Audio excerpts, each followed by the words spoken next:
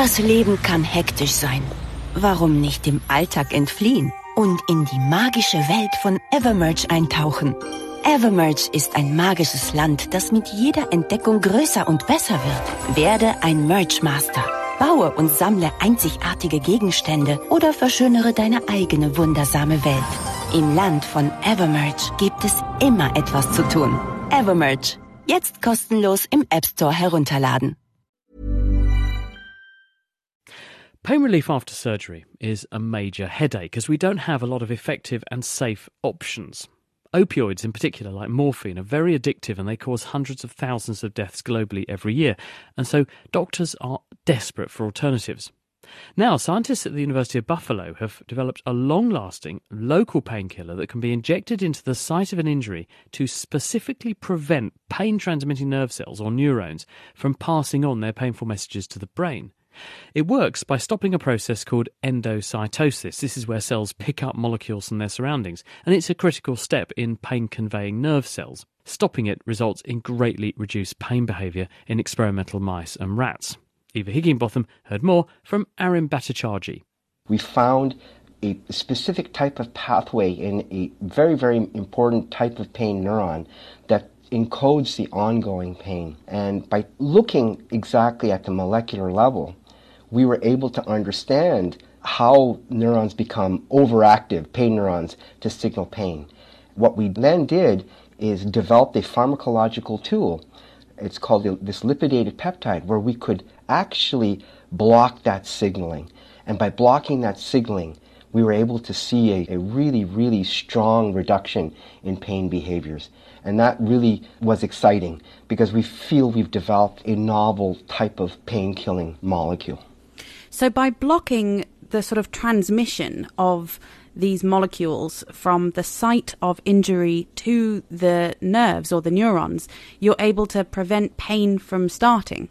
We actually did two things. We were able to mimic a surgical procedure, and we gave our novel, they're called lipidated peptides. These peptides, we gave them at the site of surgery just before we sutured up, and we saw a reduction in pain behaviors.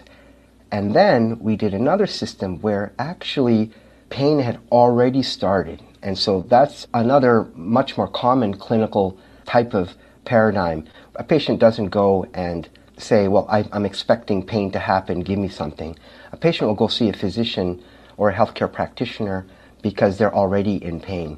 And so we were able to take another model where these rodents had some inflammatory pain, and then we were able to give our peptides locally at the site of injury, and then we were able to also see a reduction in pain behavior. How big a reduction in pain was there, and how long did it last? We had a significant, substantial reduction in pain behavior, up to 50 to 60% reduction in pain behavior that lasted for up to 6 days. To put that in perspective, current painkillers, the ones that we have, all of them, at the very best, they reduce pain in humans by about 30%. And they're very short-lived. Maybe they last 6 hours at a single dose. We were able to reduce it for 50 to 60% for up to 6 days at a one-time administration. And did these peptides interfere with the other nerves in the body, so the sensory nerves that allow the mouse to feel touch, for example, or was it specific to just the pain cells? So it was specific to pain cells.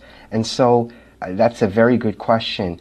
Another way to relieve pain is something called local anesthetics, and those actually block all sensory neurons. They block the touch neurons and the pain neurons. And so our peptides were specific to the pain neurons that facilitate ongoing pain. How do you imagine this could be used in humans? We actually envision this in multiple types of pain-causing conditions. So, for example, to manage post-operative pain, we could imagine administering our peptides like a gel over the wound, and that will provide sustained pain relief. The other really clinical application that we feel would be very, very important is something like arthritic pain. You can also imagine people with herniated discs, etc. These are areas where we can access them and deliver our peptides. And do you envisage the risk of any side effects if this were to be used in humans?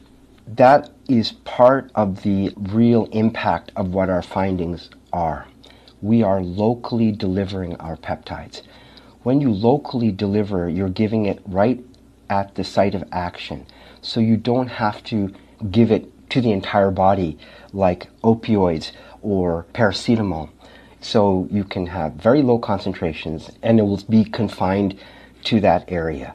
The other thing is that our peptides, once they diffuse away from where we've injected them, the remaining molecules that are not inside the pain nerves, they actually degrade. So the side effects, we believe, would be very minimal. We would not ever expect addiction because our peptides would never get into the brain. And what we were able to overcome with local application is duration. Because we're seeing it for many days, we are really giving sustained pain relief. So we've achieved 2 feats in that regard. We're getting pain reduction and we're getting it for a long duration. It's a great story. Arun Bhattacharjee there, he's at the University of Buffalo and he just published that discovery in Nature Communications. Hallo, hier ist wieder Clark. Clark? Ist das nicht diese kostenlose App, mit der ich meine Versicherungen ganz einfach manage? Genau. Nach der Anmeldung kannst du deine bestehenden Verträge in die App hochladen und sie mit dem Bedarfscheck bewerten lassen. Wo es Optimierungsmöglichkeiten gibt, macht dir Clark alternative Vorschläge. Übrigens 100% unabhängig von einzelnen Versicherungsanbietern. Und bei Fragen stehen dir die Clark-Versicherungsexperten zur Verfügung. Ganz ohne Wartezeit. Wenn du dich jetzt mit dem Gutscheincode Podcast30 alles großgeschrieben registrierst und deine Versicherungen in Clark hochlädst, erhältst du einen Amazon-Gutschein von bis zu 30 €.